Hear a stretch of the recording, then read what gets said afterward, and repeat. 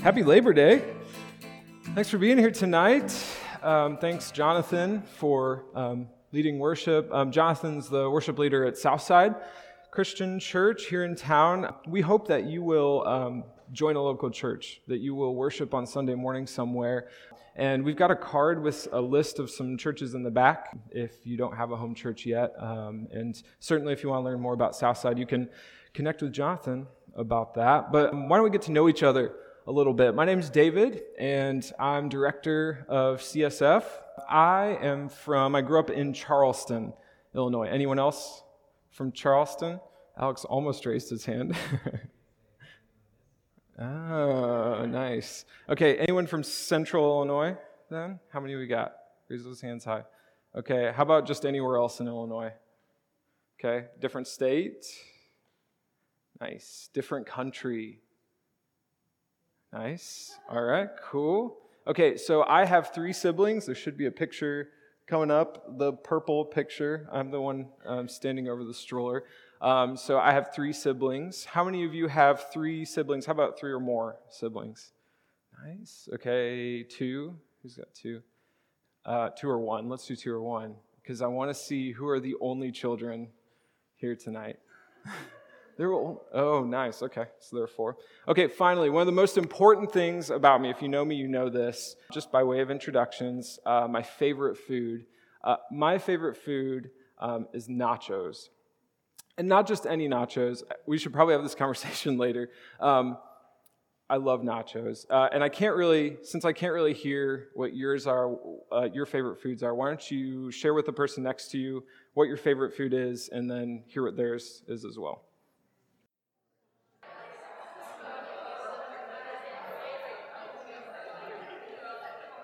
All right, let's be honest. We love talking about food, right? I think everyone loves talking about food. I mean, we could probably just sit here and keep talking about this for another 5 minutes, right?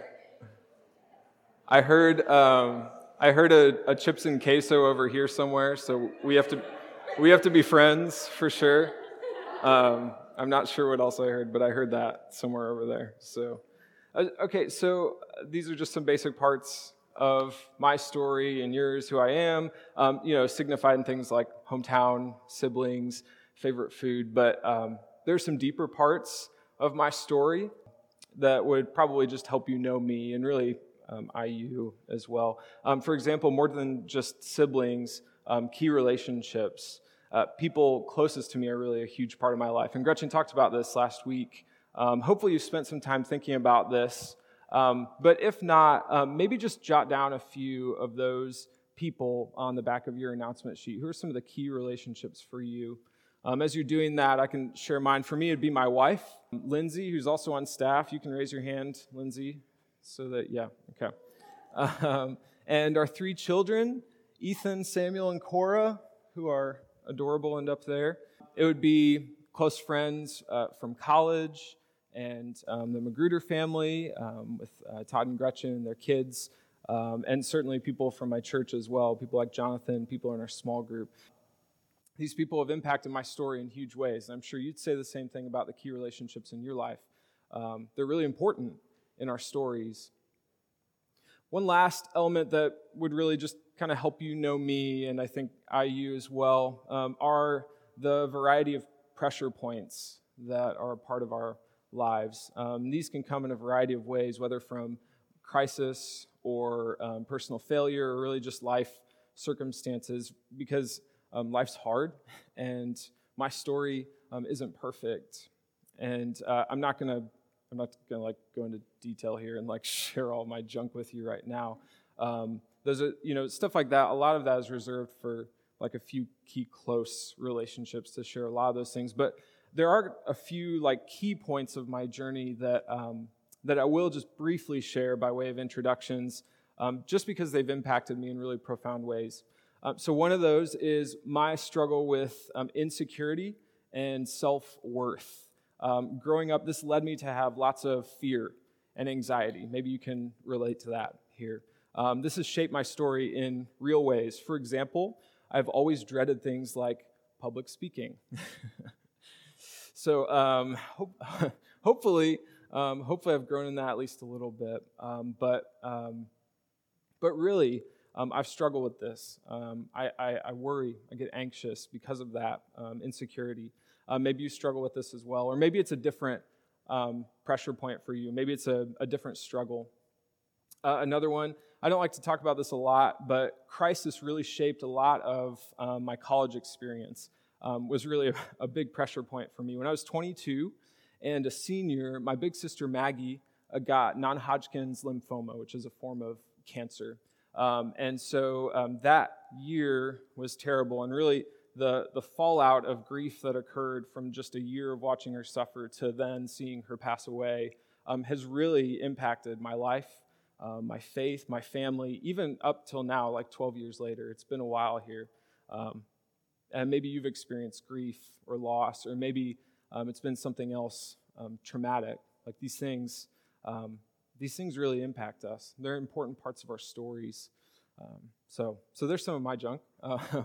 But we all have it, right? We all have stories. We all have aspects of this. And you don't have to jot them down, but maybe think about, like, what are the pressure points in your story? You probably don't. It probably won't take you very long, really, to think about those. They're probably popping up right away.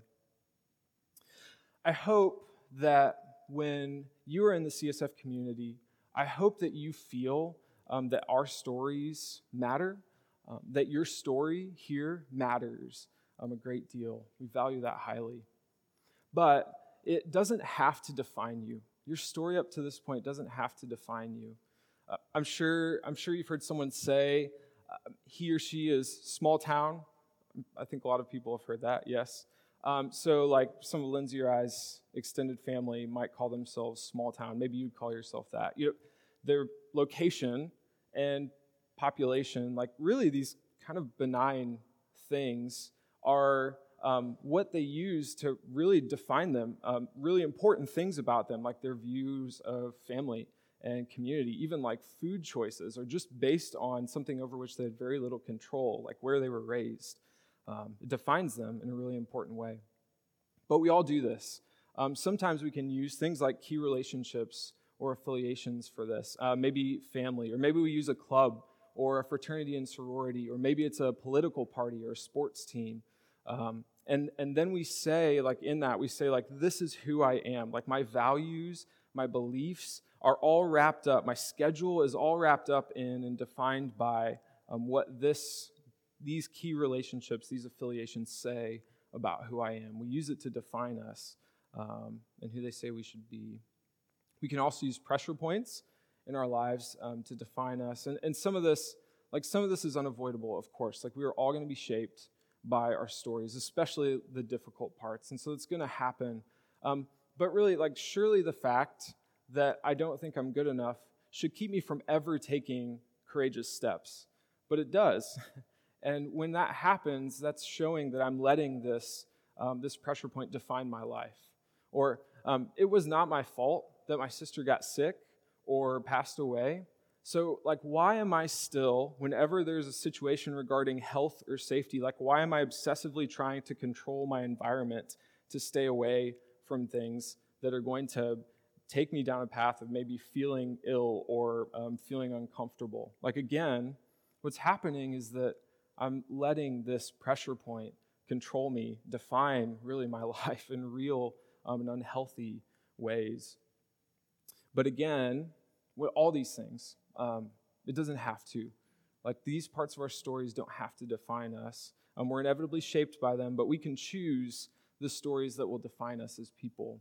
And if we choose unwisely, they can lead us down sometimes pointless and other times pretty destructive paths in our lives. If you're here tonight, it means on some level you either have faith in or you have questions about something to do with Christianity. And Christians believe themselves to be framed by a different story, by a better story found in Scriptures. As Christians, we believe that it informs our entire lives, our view of ourselves, of the world, even of creation, and of God, certainly. And I want to talk tonight about that better story here. It's a story that changed my life. It's a story that changed my wife's life. It's changed so many of my friends' lives. countless students over the years on this campus. I've seen it change their lives as well. It's a story that is open to anyone, and ultimately I think it's a better story than the ones that we have used to define our lives. Throughout Christian history, the name that's been given for this story is called the gospel. Now, that word may have lots of meanings for you. Some might associate it with a style of music, or maybe you immediately think of a street preacher trying to whack you over the head with a Bible. Maybe you're trying to duck him or something. Or gospel may not mean anything to you maybe if you're not from a church background. It's certainly a churchy word. But when it was originally used, it was actually a very normal word. Gospel is actually derived from the Greek word evangelion. Can you say evangelion? Nice. We are a little tired. Let's say it one more time. We're learning Greek right now. How cool is this? Say evangelion. I know you could read that on the screen too, right? Okay, so gospel, it means good news, good tidings, like literally news, like a country winning a war, or there's an account in ancient literature of a politician being elected, and he received the news, the good news, from a good news messenger. So it's good news. It could even be things like a birth announcement or a marriage announcement. So this is gospel referred to genuinely good things, joyful things. Now, I don't know about you, but if I opened up, I don't have my phone on me, but if I opened up like my news app right now, I use Flipboard, or if we like opened up our Twitter feeds right now to like look for news, I guarantee that is not what we would find. You all know this. Like, I don't need to say this.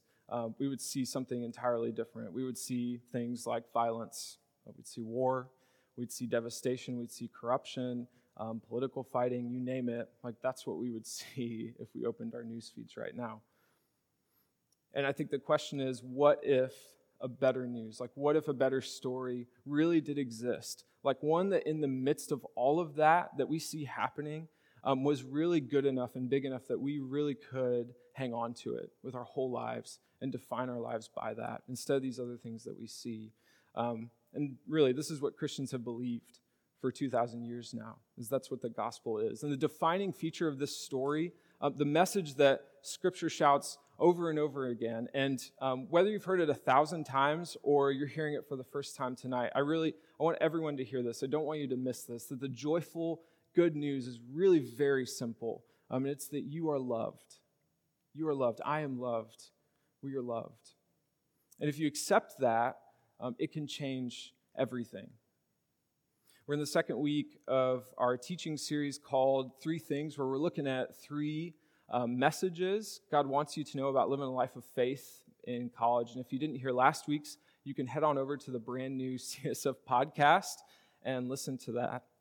Tonight's message, You Are Loved, is really a pretty simplified statement to summarize the gospel, which is contained in the scriptures, which, is quite a lot. So you are loved, and then there's all this text. So the mechanics of this need worked out just a little bit. And so thankfully, what we see is that Scripture highlights this time and again. So tonight, I just want to unpack that big idea with you guys.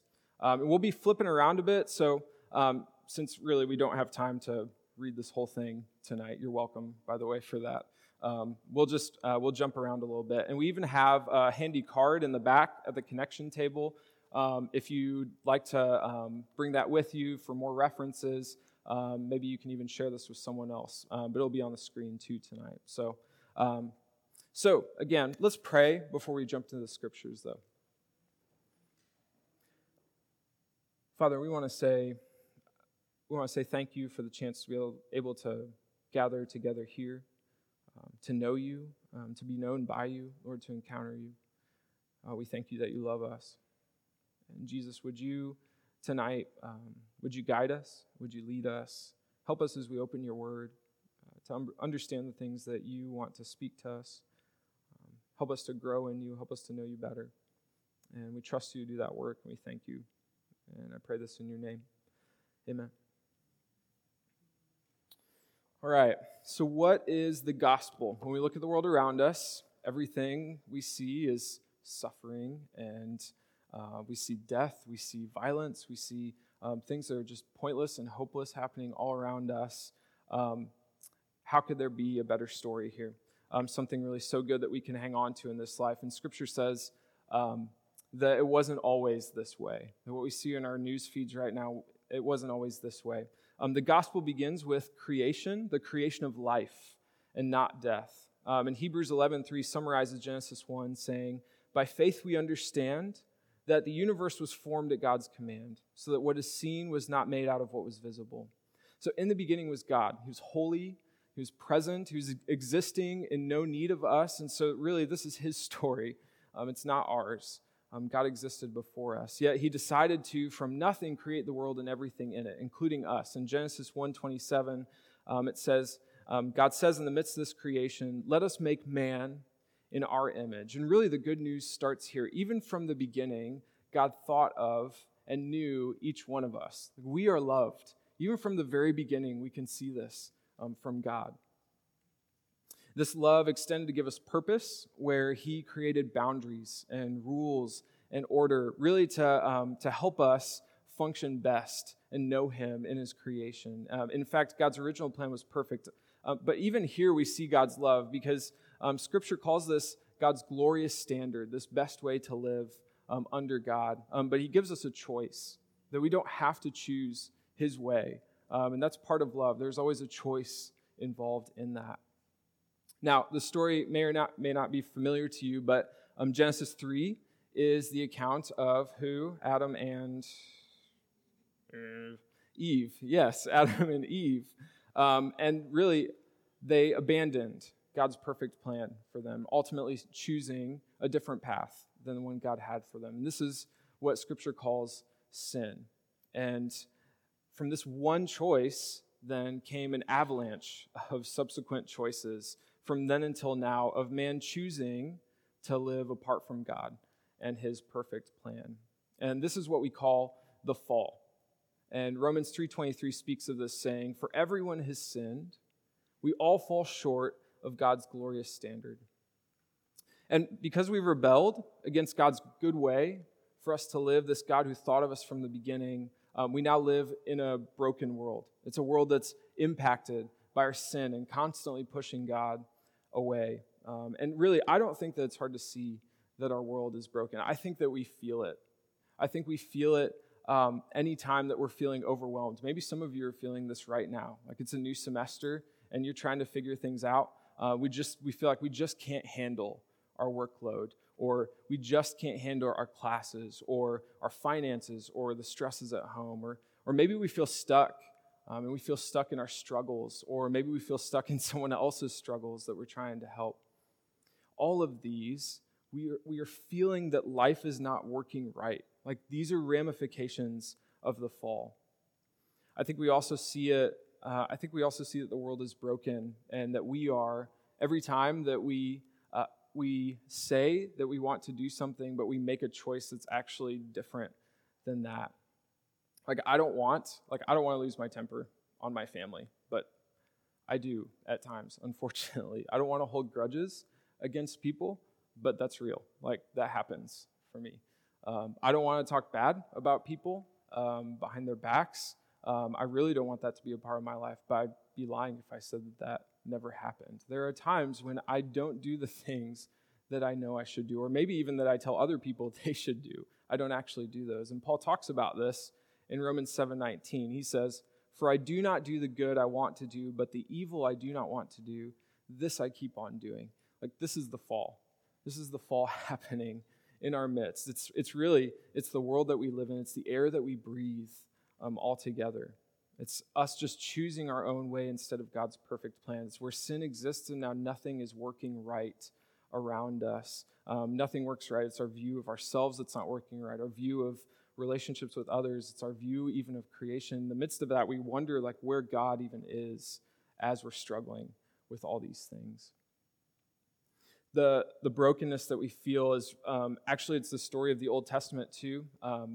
I know people get really bent out of shape about the Old Testament, all the violence and brokenness present here. But really, that's the point of the Old Testament. The story of the Old Testament is the story of the fall and God's people failing to recover from that fall. And God sent, he gave them the Torah, he gave them covenant, he gave them kings and prophets to help them find their way back to him. But it didn't matter. No matter what was given to them, people just kept on sinning. They kept finding a way to hijack God's good plan and ending up not being able to find their way back to God. They were feeling stuck. And it's one of the things that helps me understand the Old Testament best is looking at these people and seeing that they are stuck. They're stuck over and over and over again in their sin and in a broken world that they can't get out of. And I don't know, maybe you feel that way here tonight. Maybe that's you. Like maybe you're walking in here and you feel stuck. Like you feel the brokenness in this world and it weighs heavy on you. Maybe you don't believe God would want anything to do with you, or maybe you have doubts or cynicism, or maybe you've made some poor choices. You're recognizing that the world is broken, and maybe you're a part of it in some way. One of our kids has this habit of, he had this habit a year or two ago of, I guess I kind of outed him by saying it was a he, but he put his arm in between the slats in our dining room chair, and he would get his arm stuck in there. And there's the way that our slats are in these chairs are set up is like there's a wide part and then a narrow part. And if you're not careful, you really can get your arm wedged pretty good in there. And he would do that. And we would know it because we would be quietly sitting and eating dinner. I guess it's probably never actually quiet with 3 small children, but it was reasonably quiet. And we'd be sitting there eating, and all of a sudden, out of nowhere, the kid would just start screaming, Mom, Dad, help me, my arm is stuck, I can't get it out. And he'd be sitting here, and it was kind of funny, but it was also heartbreaking because he would have his arm stuck in there, and he would be squirming, he'd be trying to fix it. And the problem with those slats is as he tried to fix it, he actually was making it worse, and it was hurting more, the more he tried to fix it. As imperfect parents, even we would be what? What would we do? Would we go into the other room with Cheetos and watch SportsCenter while he's sitting there, struggling, with his arms stuck in the slats? Of course not. We are going to help him. We're going to be moved by compassion to help him in that moment. How much more then?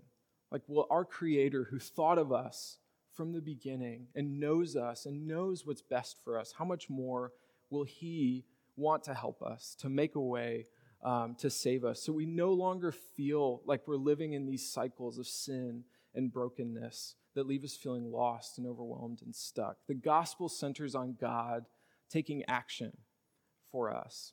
Because we mattered so much to God, He sent Jesus. And Romans 5:8 says, but God showed His great love for us by sending Christ to die for us while we were still sinners. We're loved by God. You are loved by God. You're loved by God not because you did something really awesome this week, or because you came from the right family, or because you went to church so many times in a row. You're loved by God because God shows it in Jesus, God sending Jesus to sacrifice His life for us. That's why we were loved. Now, Jesus is a controversial character, I know, for some of you. The best way I can think of to talk about Jesus is, and really take a look at Scripture. When we're done with this, go back and look at the Gospels and read for yourselves who Jesus is. Read through John, I think, is a great place to start if you don't know where to start to investigate Jesus. But just to explain Him briefly, how many of you have witnessed a baptism before of any kind? Almost everyone. Awesome. So if in case you haven't witnessed a CSF baptism before, it's often said in a confession of faith, I believe that Jesus is the Christ, the Son of the living God, and I accept Him as my Lord and my Savior. And those last 2 names are what I want to key in on for a moment here, Lord and Savior. They're significant because they really show aspects of who He is. He's Lord, and He's Lord because He's God's Son that was sent to live a perfect life. And He came, and He lived that life, and then He died, and He resurrected defeating death. And so that's why Scripture calls him Lord and King, because he's Lord and King over sin and death. He's defeated it. And so we follow him. We follow him out of the fall, and we follow him into this good plan that he has lived and shown us, and that he has the power to lead us in. He's the one that knows the way back to God. But the problem, of course, is that we're not really going to be able to pull that off. Like, we can't follow Jesus perfectly. And that's why Scripture also calls Jesus Savior, because in Jesus, who's given us God's glorious standard to follow, we receive grace to follow him. And so at every step, as we give our whole lives totally to our Lord, we have the grace of our Savior to help us at every step of the way as we follow him. And so Jesus is our Lord and our Savior. Now, I want to hit pause here really quick before we go any further. This isn't the end of the story, but I want to clarify something for you guys. I know for some of you, this is your first time or one of the first times that you're hearing anything about Christianity or an explanation of the faith, and maybe you guys have questions, and that's okay. We'd love to meet with you and talk to you about that. Our staff or our small group leaders would love to meet with you. But I want to make sure that you're aware of one point before we go any further, that Scripture is clear that this message is for everyone. John 3:16 says it this way: "For this is how God loved the world. He gave his one and only Son, so that everyone who believes in him will not perish but have eternal life." You are always invited to trust in Christ. I know not everyone will. I know that the idea of a God who created, or a world that is broken that we are a part of, or especially a resurrected Son of God, like, I know those things are hard to take. But I want to be clear that Jesus always invites everyone to accept him and trust him totally. Everyone is invited to that. I also want to be clear, for others of you that have heard this before, and maybe you've checked out a little bit, you've been like, I've heard this, like, why are we talking about this tonight? Maybe you've already put your faith in Christ, you've been baptized, but really, if you're anything like me, I think if we're honest, like, we still have lots of questions. And if you would like to talk to someone, a staff member or a small group leader, we would love to have coffee with you as well and talk through those things, because I want to be clear that the message, the good news, is still for you. Like, you are a part of the everyone that Christ died for. And I hope this message that you are loved never gets old. I hope that you never get to a place, like, when you are hearing it, that it just falls on deaf ears, because that's possible. It's possible that can be the case. That was really the case in my story. It actually wasn't until college where the love of God really actually began to change my life. And make no mistake that if you trust in Jesus as your Lord and your Savior, if you believe this good news, then it really does. It changes everything. And this is really, really good news. 1 Corinthians 5:17 says it this way. It says, "Therefore, if anyone is in Christ, the new creation has come. The old has gone, the new is here." This is such good news. Scripture says that it is possible to live in a new way, not in the old patterns of sin and brokenness that we've been stuck in. And God loves us so much that he wants to completely undo the fall. So instead of a life of fear and worry, he wants to help us down the long road of peace and trust in him. Instead of grudges and gossip and anger, he wants to guide us down a path of reconciliation and justice and peace with other people. Instead of out-of-control addictions, lust and greed, he wants to guide us down a path of self-control and holiness. And he sends his Holy Spirit to help us to do this. This is good news. And as he does this, the world will slowly get pieced back together as each of us is healed by God in this good news. We're going to be new creations if we trust him. Now, this sounds amazing, but the reality is that as a follower of Jesus, I lost my temper today with my family. I still sometimes hold grudges. I still am not always kind. Things are still hard. And if you follow Jesus for any length of time, you better be nodding your head that just because you follow Jesus doesn't mean that everything is magically perfect, but it does change. And the good news is that it changes and that it's going to get even better. I love this. Jesus, who rose from the dead, is going to return to completely heal everything. Revelation 21, 3-5 says it this way. It says, "Look, God's dwelling place is now among the people, and he will dwell with them. They will be his people, and God himself will be with them and be their God. He will wipe every tear from their eyes. There will be no more death or mourning or crying or pain, for the old order of things has passed away. He who was seated on the throne said, 'I'm making everything new.' Then he said, 'Write this down, for these words are trustworthy and true.'" In Jesus, we look forward to the renewal of all things, renewal of our relationships with God, like where we see him face to face and always trust that he loves us.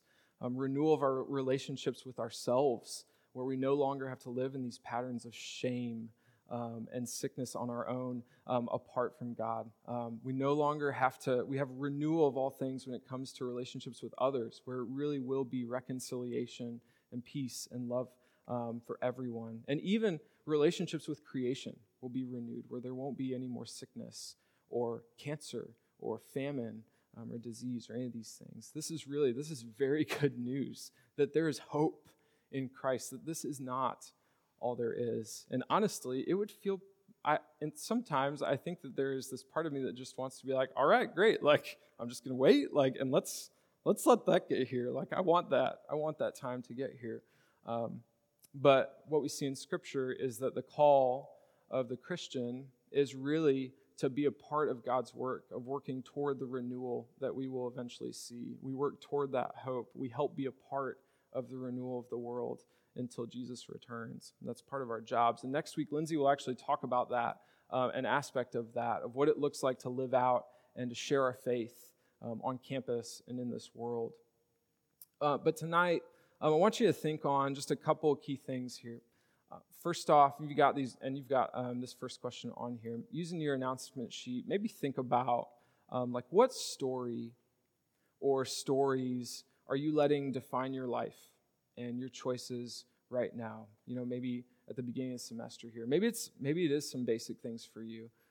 Things like where you're from, not bad things, but maybe there's a better story than that. Or maybe it's key relationships. Maybe it's things like family or affiliations. Things, again, that aren't necessarily bad, but maybe they have too much control over your story right now. Or maybe it's pressure points. Maybe crises, personal failure, or even just life circumstances that you're letting impact your life in unhealthy ways. Again, they will shape us, but they don't have to define us, these parts of our journey.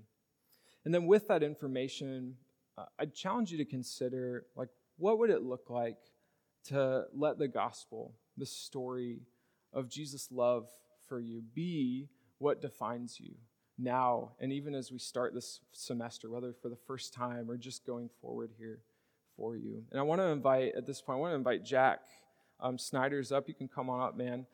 Jack decided to follow Jesus over the summer and was baptized. And Jack's going to share just a little bit of his story of how the gospel, the good news, really shaped him. So why don't you use that mic, man? Hello, my name's Jack, if you haven't met me yet. I haven't been going to CSF for very long, and I think part of why David chose me to speak today is because my testimony or my story through Christ is a little unique. How many people here, real quick, grew up with the church when they were younger? See, I was not like that. My father was an atheist, and my mother was spiritual at best. I was an atheist from too young for me to remember. And all the way up until the age of 17, I remember it.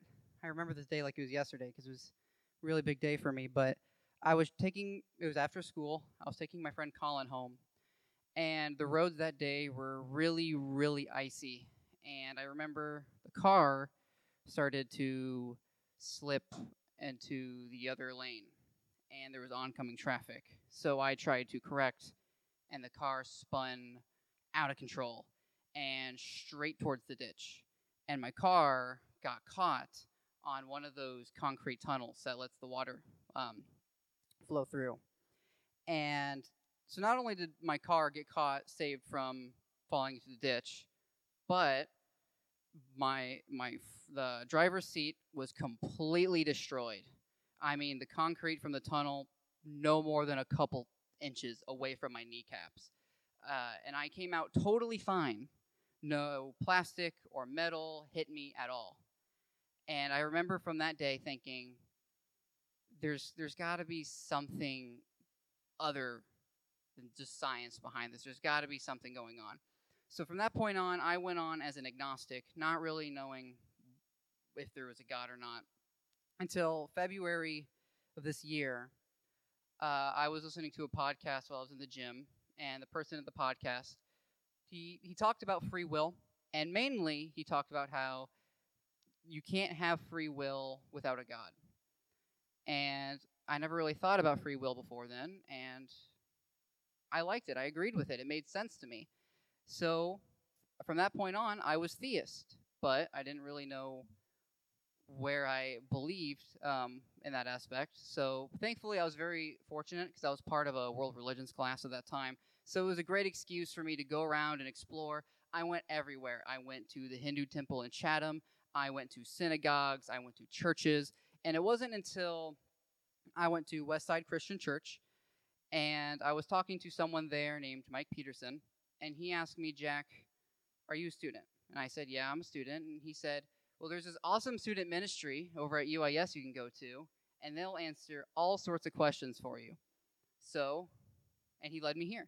So I came to CSF, and that was, you guys are awesome. That was life-changing because I felt that community that David was talking about earlier. It really showed me how much God can change a community to be better people. Now, for the longest time, from that point on, I was kind of battling between, well, is Christ the Messiah or not? Because Judaism also has that sense of community. And it wasn't until later, until after school, I came into faith. I realized I've experienced God's grace my entire life. So, of course, he was the Messiah because he was there for me before I even believed in him. So, on June 22nd, I came to David and I got baptized. And if you're here today and you're in the same spot I was in not too long ago, wondering, is Christianity right? Or even if you're just wondering about getting baptized, I want you to know, I'm not going to lie to you. Not all your problems are going to get fixed right away. In fact, it's actually going to get a lot harder in a lot of aspects. But I am the happiest I have ever been in the past 3 months of my life. And I can thank the Lord for that.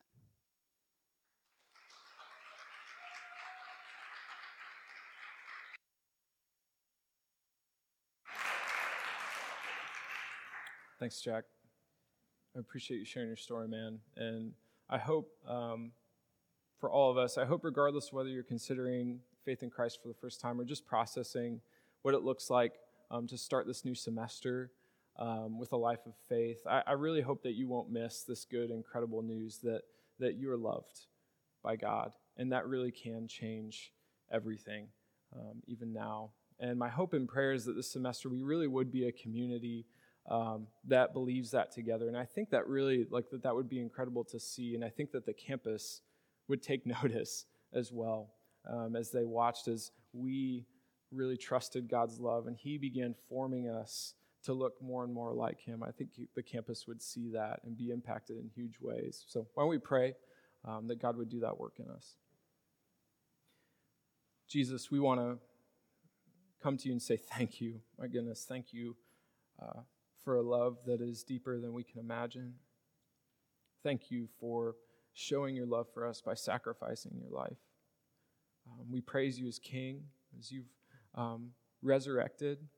You are Lord and King over sin and death. You know the way out of the fall. Jesus, we praise you and thank you for that.